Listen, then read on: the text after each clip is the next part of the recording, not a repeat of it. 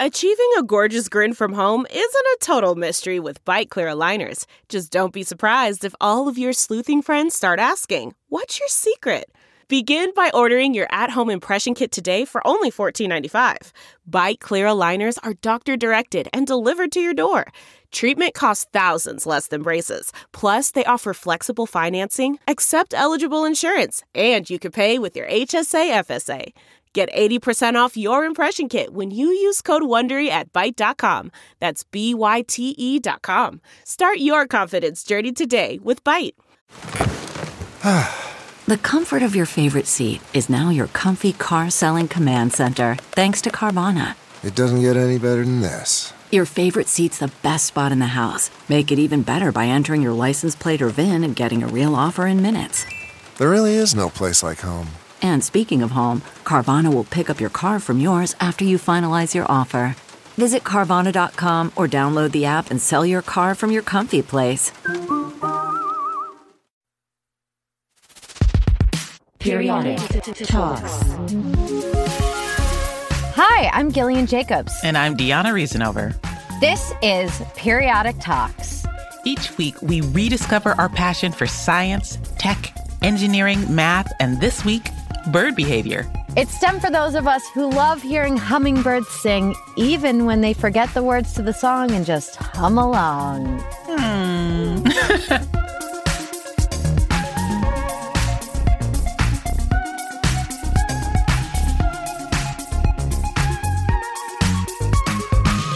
Hey, Gillian, what's new? Well, I happened to be with my good friend Joel McHale this week, and he got like a news update on his phone about a shark. I basically forced him to record a bunch of STEM facts, and then thankfully Tamika kind of edited the clip so it makes sense. So here's the edited version. Okay. All right, there is a shark near Greenland. It lives up to 300 to 400 years old, and it is the oldest. It is the longest lifespan of any vertebrate, as opposed to the oldest invertebrate, which is a piece of, I think it's a fungus in Michigan, which is thousands and thousands of years old. Not older than redwoods. A fungus in Michigan. I don't know why that got me. I was like, ooh, this is a fact for me. As a Michigander? Yeah. Is Michigander correct? Is that what you say if you're from Michigan? Yeah, Michigander, Michigoose, Michigander. The Michigoose is a joke. I'm funny. Well, I'm a Pittsburgher. A Pittsburgher? That's adorable. Oh, man. I want to know more about this fungus in Michigan. Yeah, I know. I do. What was it called? I found it. This humongous fungus, great headline writing, livescience.com. This humongous fungus has been around since the birth of Socrates. Whoa. It's 2,500 years old, at least, and it is 75 hectares or 0.75 square kilometers or 140 American football fields. And it's in the UP. Deanna, you know what I mean. Oh, yeah, the Upper Peninsula. Woo, woo. And I think they first discovered it in the 1980s. But yeah, so my goodness gracious, that fungus has been around at least 2,500 years. All this time, there's been a fungus among us.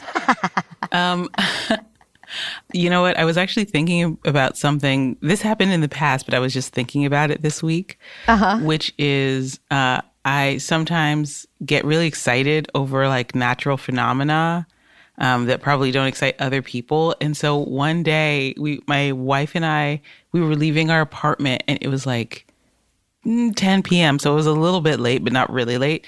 And I looked over, and we lived near the Burbank Mountains. And I looked over, and in the mountains, like all the way at the top of the mountains, there were all these clouds, and there was no rain, but there was thunder coming out of the lightning coming out of the clouds. And I was like, oh my gosh, it's a lightning storm. I've read about these. This is incredible. I've never seen one.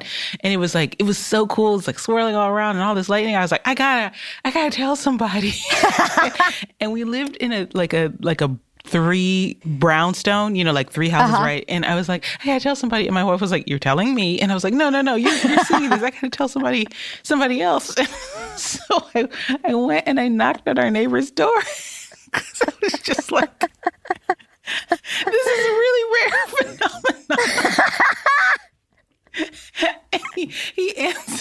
door. And we had like kind of like just moved in like a few months before. And he answered the door and he wasn't wearing a shirt. It was clear that he was just like enjoying his evening. And he was like, is everything okay? And I was the instant regret that I felt when he came to the doorstep. I was like, there's a cloud outside. And he looked at me as one would look at someone who has knocked on someone's door to tell them that there's a cloud outside. And he said, oh, yeah? All right. Well, cool. Thank you. And closed the door in my face. And the embarrassment that I felt. But it was, at the time, it was like the coolest thing I'd ever seen. I relate to this so much. I too am that person. And I also know the instant regret as soon as it leaves your mouth of like, they're going to be as fascinated by this. It's incredible. How could you not get excited? It's a lightning storm. Yes. And then it's like, they don't care. The man was clearly relaxing. Patricia, just like, to her credit, she waited like 5 minutes before being like, okay, so remember how... We're going to work on, it's going to be enough to tell me. Yeah. All right? Yeah, That's going to... It's going to be enough to tell me. Instagram, you know what I mean? That kind of thing. Oh, that's sweet. I love that story. Oh my God, I love that story. Well, should we get to this week's episode? Oh, yes. For story time this week, we're joined by actress Olivia Scott Welch. You may have seen her this summer in the Netflix film trilogy Fear Street. Yeah. Why did I say it like that? Olivia is so cool and smart and fun. I had such an awesome time working with her. And now, way back in the summer of 2019 that we shot those movies, but they just came out the summer of 2021. Wow. Yeah, but she's so awesome. And I'm so glad she's here to help us share the story of electrical engineer Arturo Campos. Yes, back in the 60s, he worked on spacecrafts that took humans to the moon. But first, we're going to learn all about birds who happened to master the art of flying way before humans did. We have a conversation with Wenfei Tong, a biologist, conservationist, and writer. So in preparation for this interview, we read 2 of her books. One is called Understanding Bird Behavior, which is a guide to what birds do and why. And we also read Bird Love, which more specifically dives into family life for birds. Things like love and courtship and raising chicks. So during the interview, we talk about all of that. Let's just get right to it. Take a listen to our interview with Wenfei Tong.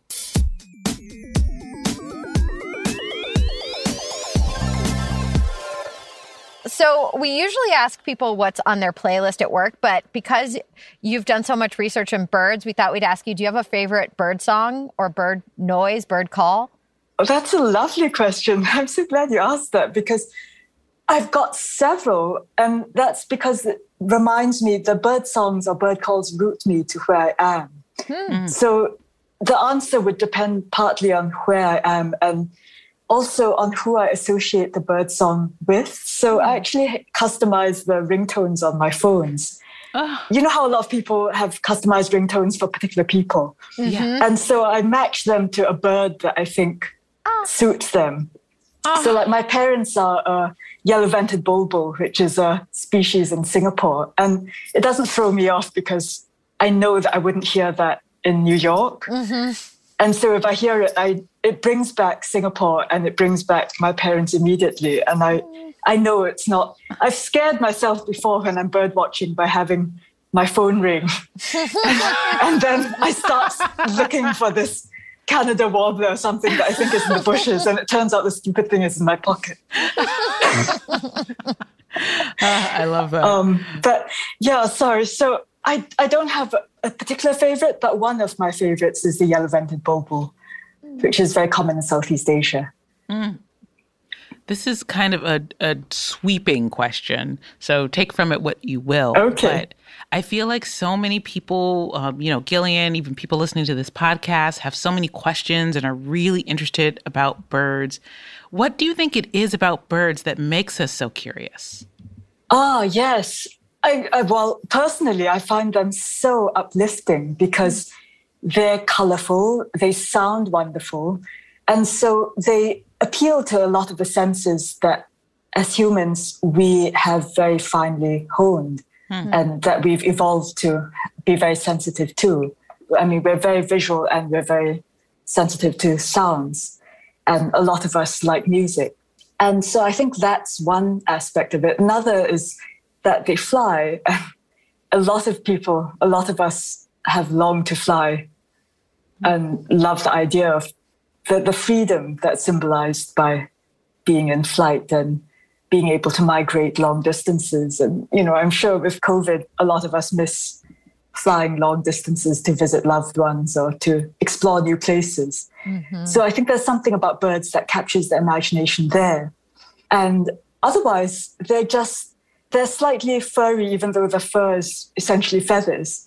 They've adapted scales to turn into these feathery things, which I think as mammals, we tend to have a predisposition to like something that's fuzzy. Most people don't really like insects or snakes, or it takes a special type of person to like what most people perceive as somewhat slimy. But everyone likes warm and fuzzy, kittens and ducklings and things like that. So I think birds, even though they're actually very reptilian and they're living dinosaurs, appeal to that cuteness, sort of Walt Disney factor. Yes, we did a whole interview with a paleontologist who studies avian dinosaurs. Oh, so, wow. Yeah. Yes, that also, piqued our curiosity about birds. And, another thing I love about this podcast is finding out not only what do people study, what's their area of study, but why they personally study that. So can you give us a little insight in for you, what do you personally get out of or feel when you're observing a bird? So I think part of the reason I started getting into birds was because I grew up in a city as a child, and I would have been really excited to be in the African bush and to observe all these large African antelopes and, all this charismatic megafauna like elephants in real life. But I couldn't. So the first thing I did was try to ID all the dog breeds in Singapore.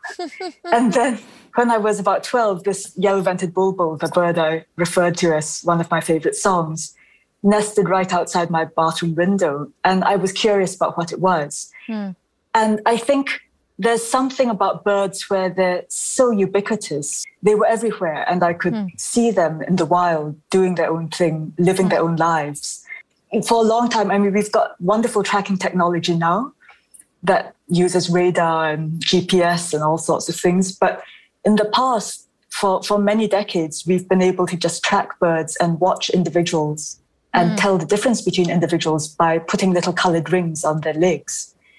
And you just need colored rings and a pair of binoculars, and you can observe all sorts of fantastic things about their behavior. So that makes them really tractable as study organisms, as well as having this gut fascination from an early age. I was recently in Altadena, and do you know about all the green parrots in the Yes.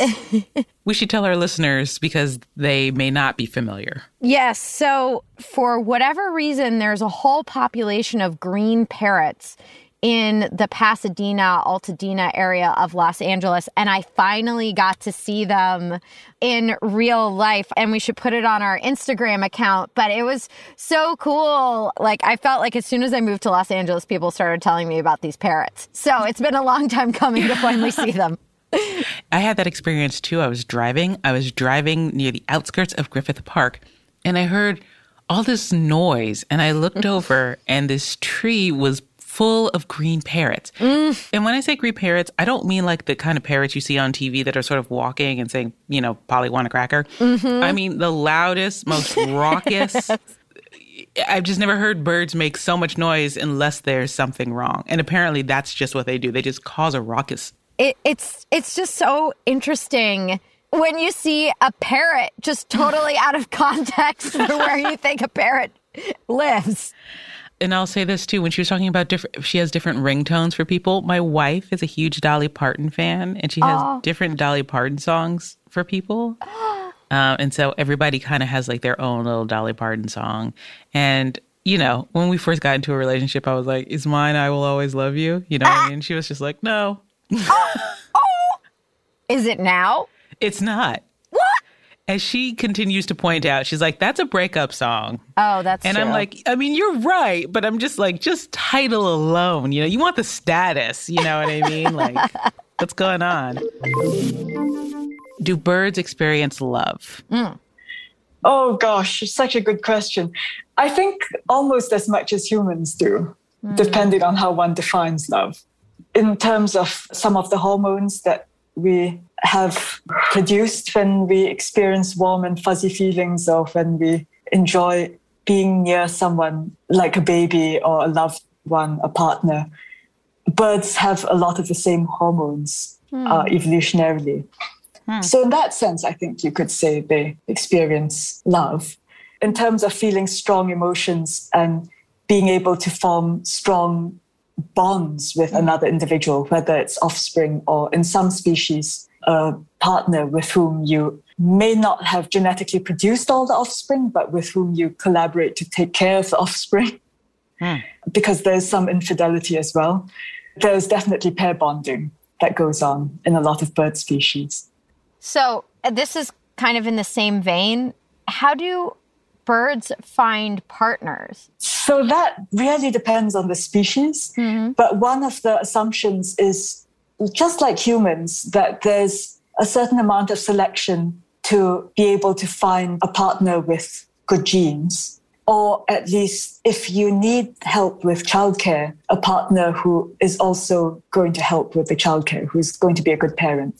So that doesn't apply. The good partner bit and the good resources, being able to deliver food or good territory, a good nest, something like that, isn't necessary for all bird species, but definitely the good genes is a popular one. And sometimes these are separate. So a female may be able to mate with a male that has very good genes, but have her regular, steady social mate, the partner with whom she's pair bonded, actually take care of the children. But to do so, she has to convince the guy that she's partnered with that he's at least the father of some, if not all, the children. Otherwise, it's not in his evolutionary interest to take care of the kids.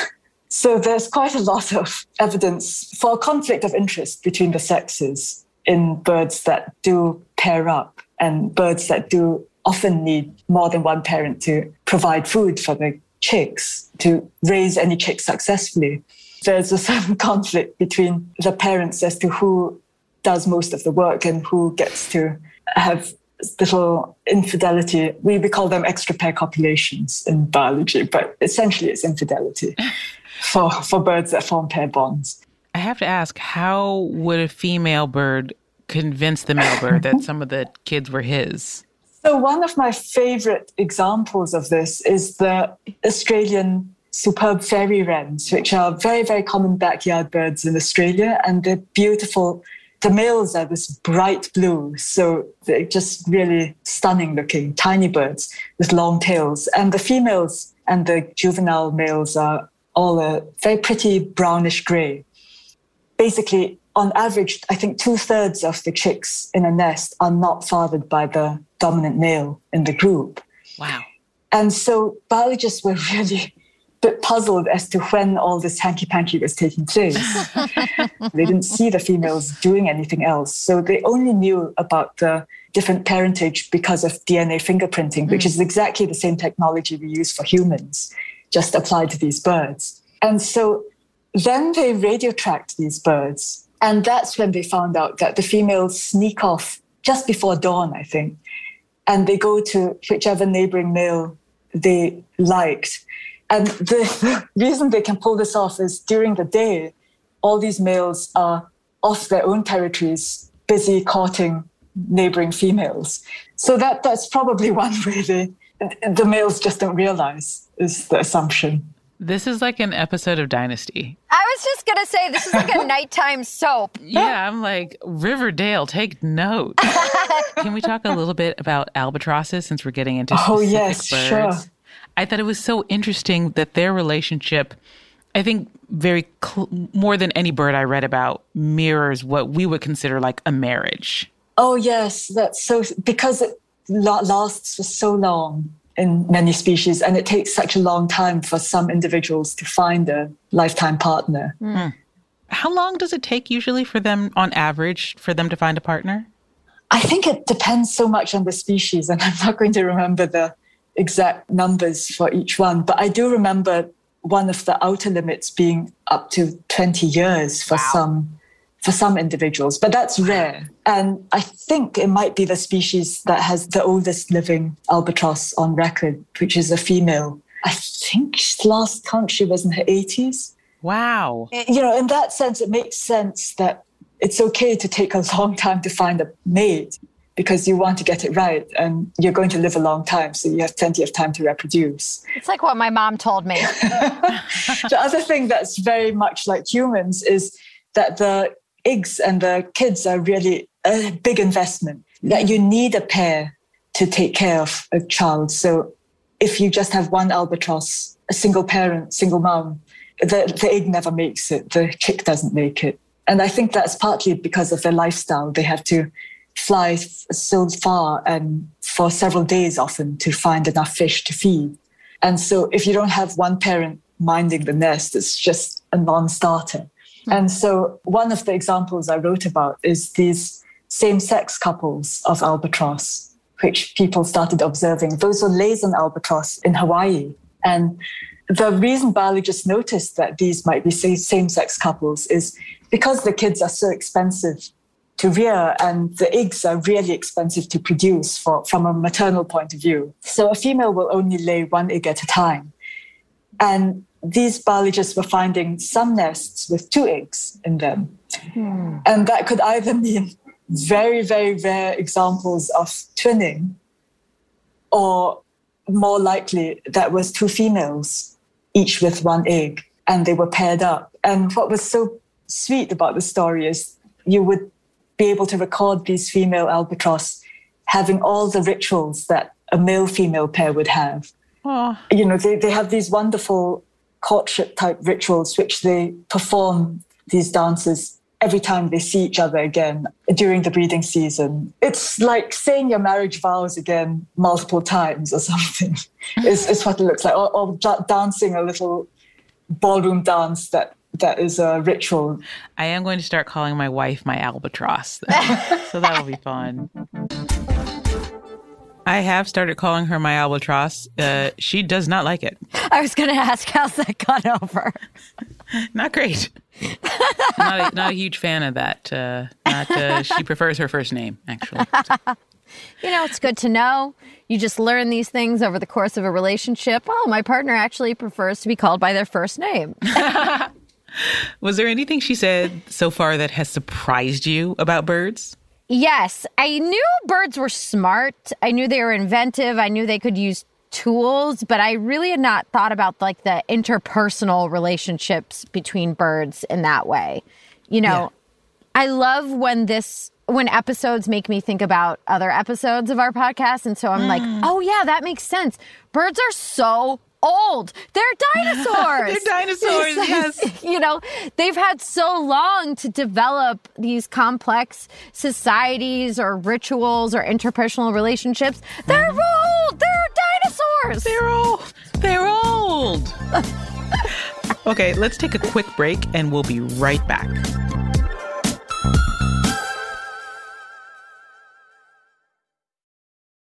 CarMax is putting peace of mind back in car shopping by putting you in the driver's seat to find a ride that's right for you. Because at CarMax, we believe you shouldn't just settle for a car. You should love your car. That's why every car we sell is CarMax certified quality, so you can be sure with upfront pricing that's the same for every customer. So don't settle. Find love at first drive and start shopping now at CarMax.com. CarMax, the way car buying should be.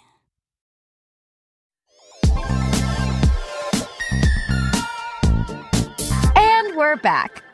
Another thing I found really fascinating that you describe is the relationship between birds and other animals. Like, I was telling Deanna, I read an article about birds plucking fur off of like dogs and other animals to get insulation for their nests. And you describe birds that eat like mites or little insects. And ticks. Can you describe the relationships between some birds and other animals?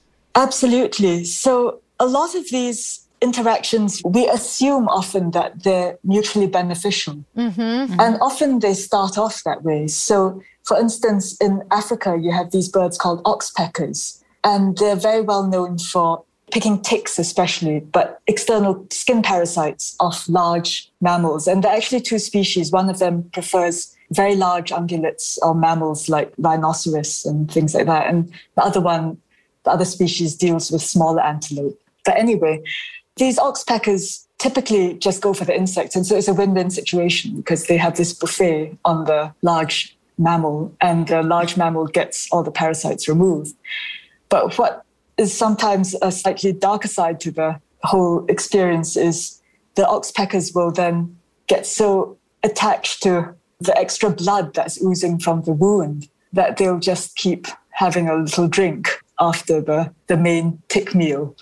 So that's a little more costly that's grading from a mutually beneficial relationship into almost like a parasitic one. Another example I really like, because it's not something most people would think about, is communication with humans and the mutualism with humans. So there's this really cool bird called the greater honeyguide, and that's been really well documented first by a Kenyan named Isaac, who found that there's particular sounds that the honeyguides will make that human honey hunters can key in on as the birds signal that there's honey nearby. Oh. And the bird will literally lead the people to the beehive. What the bird gets out of this is it likes wax. It's really weird, but it digests beeswax. Super specialized diet. And it's very hard for the bird to get at the beeswax unless it has a human hunter to come and smoke out the bees and calm them down. And, the human gets honey out of the deal while the bird gets the wax. Wow. But it's a very cool interspecies interaction. So something we've talked about on this podcast for months is anting. And maybe you could give us some insight into anting. Why birds do it? Yeah. I guess it's grooming and self-maintenance, no? Yeah. I mean, a lot of birds you'll see take dust baths. And anting is like an extra version of that. The bird can fluff itself up and get rid of all the itches by having ants come and nibble. Having the ants just having a little nibble, something about that's very cute. But, I mean, people do this, don't they? If you like swimming in a coral reef and you like the little fish to come and nibble the dead skin.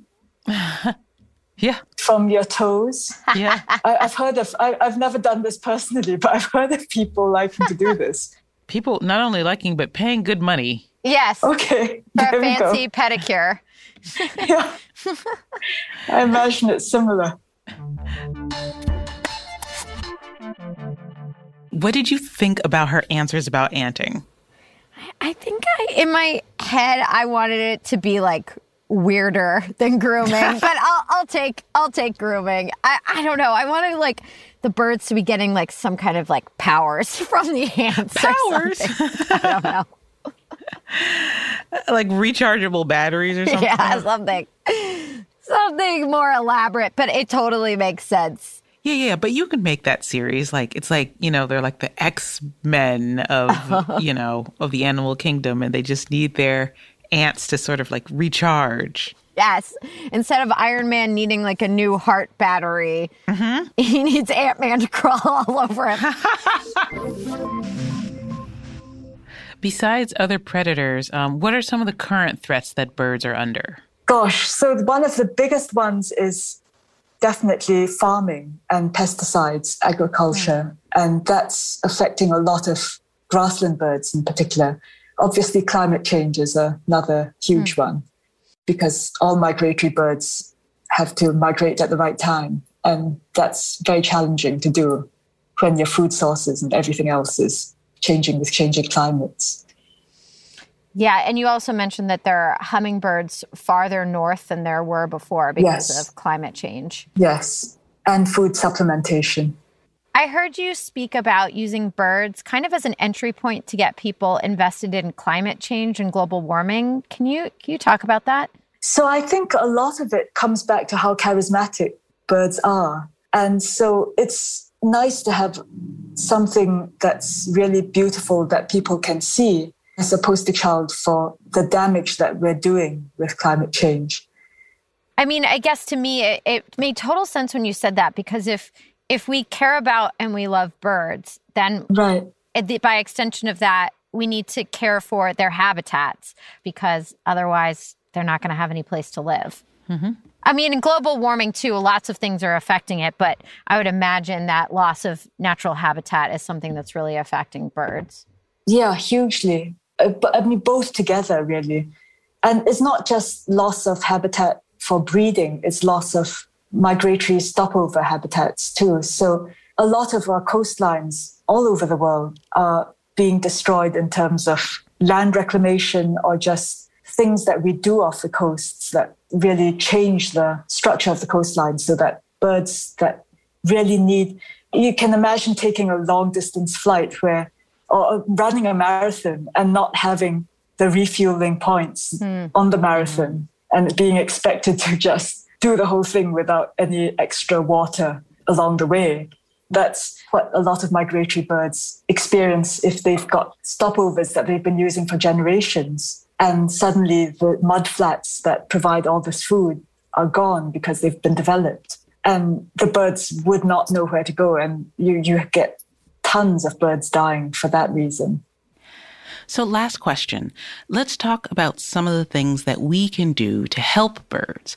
I've heard you talk about, for instance, something called citizen science. What is that? So I think the newer term for that is community science as well. But the basic idea is back to birds being such an accessible organism. So many of us love watching birds already. And I know that during COVID, even more people have started noticing birds around them and wanting to know what they are. So there have been wonderful efforts, including this platform called eBird that's made by the Cornell Lab of Ornithology, which really harnesses the interest that a lot of people have in recording the birds that they see all the time and using that to generate much more data than any individual scientist could generate on their own. And the eBird data has been used for some really, really fantastic things because this gives scientists a database of all the birds seen at a particular time, at a particular place. That's one of the best pieces of evidence we've got that birds are changing their migratory timings with the climate changes because of the number of sightings that people can see over the years that are recorded. So the first recordings of a particular species, or most of these migratory species, has shifted over the years. And a lot of that data is from eBird.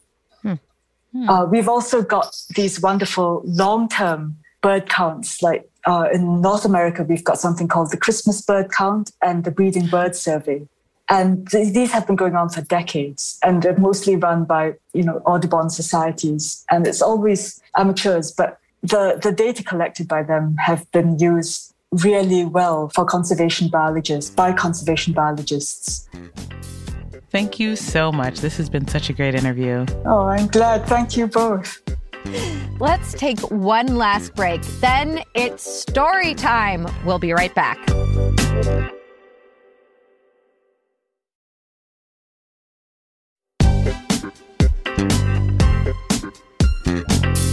And we're back. It's story time. Story time. Okay, we have a special guest this week. Gillian, would you like to introduce our special guest? Yes, our special guest this week is indeed very special. She is my Fear Street co-star, incredible actress, wonderful person, Olivia Scott Welch. Yay! Oh, hi, everybody. Thank you so much for agreeing to do this, Olivia. I miss seeing you. I got to see you at a couple Fear Street premieres a couple months ago, but now it's been too long, so we had to have you on the podcast as an excuse for us to hang. Zoom-wise. Yes. So we love to have people talk about nerdy facts on this show. Do you have anything for us? Okay. There's a city in California that's not a city anymore because now it's basically there's an underwater city in Northern California. And it's under a lake. And it was called, I pulled it up to get the facts right. It's called Kennett, California. And it was like a mining town. And it was flooded by like the Shasta Dam. And now it's the Shasta Lake. Basically, people have been like going on summer lake trips to this lake and like being like, oh, we live in Northern California. Like, let's go to the lake and swim around. And there's been a whole city under it the entire time. Wow. That is amazing. You know what? We actually did a whole interview with an author named Anna Louise Newitz because they wrote a book called 4 Lost Cities, all about 4 different cities that were abandoned over the course of history. Oh, that's cool. Their book was really incredible, and I think you would really enjoy it. Yeah, I'm positive I would. Like, I would probably stay up and finish reading it. I did. That is so awesome. Thank you for that. And, you know, we're not talking about lost cities in this story time, but we are talking about exploring new spaces. For listeners who've been with us for a while, you've heard us interview astronauts who are training for the Artemis missions. And those are NASA's next big venture, getting humans to the moon. So it's actually going to be multiple missions, and the first one launches this fall. So as we get ready for our next journey to the moon, and there's lots of talk about high-tech rockets and spacecrafts, we thought we'd look back at a story during the Apollo era. Yeah, it's been decades since humans have made a moon landing, and we used completely different technology back then. We want to dig into that a little bit. So this week, we're highlighting a person that was instrumental on the technical side of the Apollo missions. This is the story of Arturo Campos, an electrical engineer who's best known for his work on the Apollo spacecrafts. Arturo is born in 1934 in Laredo, Texas, a small city on the U.S.-Mexico border. He's raised in a Mexican-American family. His dad works as a mechanic, and Arturo actually helps him at the auto shop when he can. In high school, with the encouragement of a chemistry and physics teacher, he sets his sights on going to a community college, and then eventually he goes to a university. He graduates in 1956 with a degree in electrical engineering. Okay, so much is going on right now. Now, at this point, we're in the early years of the space race. The Soviet Union and the United States are both strategically expanding their missile testing. The Soviet Union launches Sputnik 1, the world's first human-made satellite, in 1957. Then, in a move that was 100% reactive, the U.S. brings together different agencies to form NASA. So just 2 years after Arturo graduates, NASA is established. Talk about good timing. Arturo is working at Kelly Air Force Base, supervising aircraft maintenance. Then he makes it his mission to get a job at NASA. Reflecting on it later, he says, "When NASA came up and I heard they were going to work in space, I knew it was going to be a big challenge. I didn't know what I would do, but I wanted to be a part of the team." And he does join the team. He moves to the Houston area where the newly established Manned Spacecraft Center is. Eventually, that would become Johnson Space Center.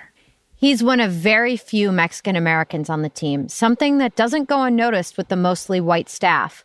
According to NASA's own records, Arturo encouraged them to recruit more Hispanic employees. His extensive knowledge of electrical systems allows him to work on several projects, which must have been really fun. He was doing research and developing systems for spacecrafts. So those require electrical systems and backup systems that'll keep working even after you push past the fiery pressure of the Earth's atmosphere.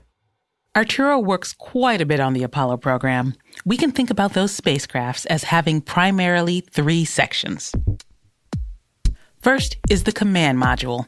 It consists of the crew quarters and flight control. Another section is called the service module. That's your propulsion and spacecraft support systems, where you have an engine and electrical power to get you in and out of the moon's orbit. It's also where you've got fun stuff to keep you alive in space, like heat and oxygen. And finally, you have a third section. That's the lunar module. So that unit can actually detach. Imagine this. You fly to the moon, begin to orbit the moon, and then while the rest of the spacecraft stays in orbit, the lunar module detaches and takes the crew to the moon's surface. And then after you finish doing, astronaut stuff on the moon, the lunar module also takes you back to the rest of the spacecraft. Then you can return to Earth. So the lunar module is really important, and Arturo is one of the go-to figures on its electrical systems. But by Apollo 13, he also became one of the folks tapped to help solve a problem. A big one. Let's back up. So Apollo 11 and Apollo 12 both successfully land humans on the moon, and they get back home safely. Apollo 11 takes 8 days round trip. Apollo 12 takes 10 days. Apollo 13, well, things didn't go according to plan. In the first 2 days of the mission, an oxygen tank in the service module fails. Very, very bad news. The crew knows that they can't land on the moon. The mission definitely needs to be aborted. They're short on oxygen, and not just for breathing. It's also used for generating electric power. Remember what I said about service modules? Yeah, that's the life-saving and propulsion part. Okay, so the 2 astronauts aboard the spacecraft are stuck, and the heat's not working. They're slowly freezing in space and unable to power their way back to Earth. A lot of NASA folks are called in to assist with the crisis. Fortunately, Arturo and his colleagues have given some thought about what to do if something like this happens. He said, "When they called me up, I rewrote the plan on the spot. I had written procedures for that eventuality a year before." They end up using the amended plan Arturo and his colleagues came up with. The directions are given to Mission Control, and Mission Control talks directly to the astronauts. The crew is guided into the lunar module. There, they're instructed how to reroute its power to the command module and service module. It's just enough to get the heat working again and power the crew back to Earth. Arturo receives the Presidential Medal of Freedom for his role in getting the Apollo 13 astronauts back home. In total, he spends about 20 years working for NASA before he retires. He passed away in 2004, but his story has been resurfacing lately as NASA prepares to return to the moon. They're testing the new tech for the Artemis missions. Artemis 1 is a vehicle that will orbit the moon uncrewed, except for one occupant, a mannequin the team has named Commander Munican Campos. If you're a nerd like us, and you're going to be glued to some screen streaming the launch, you can catch that spacecraft launch this November.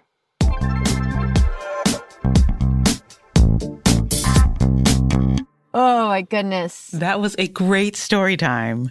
I loved it. And I loved our interview today. I still feel like I have more questions about birds. Oh, well, this is actually really perfect because there is a BuzzFeed quiz called 38 Questions I've Always Wondered About Birds. And bird experts in a conservation group seriously took the quiz. Oh, this is incredible. It's like BuzzFeed did an actual Q&A with birds. Question number 1, where do you go when it rains? I've always wondered that. What do you think the answer is? Secret Bird Clubhouse. I'm going with that. Secret Bird Clubhouse. Yes. The bird box. So turns out most birds are weatherproof. They use preening oils to stay greased up, and their feathers are built to repel water, so they just hang out. Okay. All right. All right. This is BuzzFeed question number 21. What is your relationship with squirrels? You guys get along? I feel like you're coworkers. And our bird expert said squirrels steal the seed out of bird feeders, which is very true. And they poach California quail eggs. Hard pass. No. That's like I used to have a coworker that used to steal people's lunches out of the What? Yeah, I feel the need to clarify to say not on any show, but I had a coworker at another job that used to steal people's lunches out of the refrigerator. Well, there is a squirrel in my neighborhood that throws half-eaten apples at me. So I think I like birds better. Yeah, well, or maybe that squirrel's like, you need fiber. It's an important part of the diet. That was awesome. Okay, I think it's time to read some reviews. Yes, let's. Can I read this one? Please. This one is from B Zen. My son and I recently started listening to Periodic Talks, and we're hooked. We listened to the fantastic Brains On podcast, kid-focused, science-based, for a few years, but now that my son is a middle schooler, he's told me he enjoys Periodic Talks more. Oh! It's not a kid-centric podcast, but it certainly is kid-friendly. It feels like a science podcast that's easily accessible, not too scientifically dense, but doesn't explain everything like I'm in second grade. They found a great balance. Give it a listen. Thank you, Bizen. That's a dream of a review. Thank you so much. We have a potential follow-up question. What would a kid-friendly Periodic Talks, the TV show, be like? Oh, I think it would be just like this. I think it would be us getting to hang out with cool people and ask, interesting questions and occasionally nerd out over birds and stars, things in the sky. Yeah, the only thing I wish we could do that we can't do because it's a podcast is like go to work with Tracy Drain at the Jet Propulsion Laboratory or go interview Victor Glover at NASA. It would be fun to be able to see some of these people at their workplaces. Do you want to read this other review? Absolutely. This one is from Is It Possible to Get a Name? Their comment is about the episode featuring acoustic ecologist McHale Fournette, who studies the sounds of marine animals. I just found your podcast and I'm really enjoying it. I listened to the most recent episode with my 10-year-old son, and he made an interesting comment about the whale's whoop noise. He said that it reminds him of laughter, in that all humans understand that noise regardless of what language they speak. Thanks for the great shows and discussions that follow. Oh, thank you. And thank you for leaving such a great review. You can write us a review on Apple Podcasts. And please do not forget to follow us on Twitter and Instagram. We're at Periodic Talks. This podcast is produced by Tamika Weatherspoon.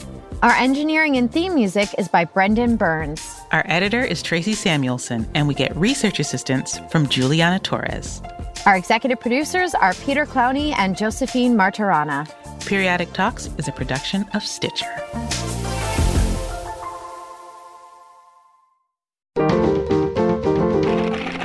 Stitcher.